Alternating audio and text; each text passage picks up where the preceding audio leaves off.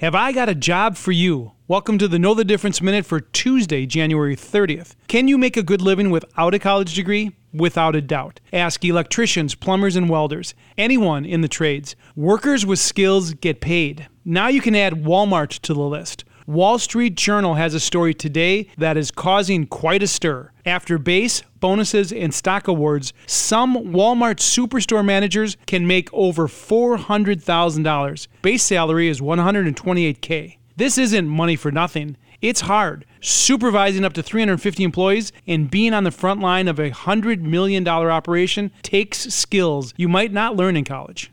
Sometimes we shove the wrong kids at four-year schools, in the end, crushing them with debt and useless degrees. But with commitment and the right attitude, jobs that require thinking on your feet, managing a plan, and delivering for your employer pays off. I'm Dave Spano from Annex Wealth Management, and that's your Know the Difference Minute.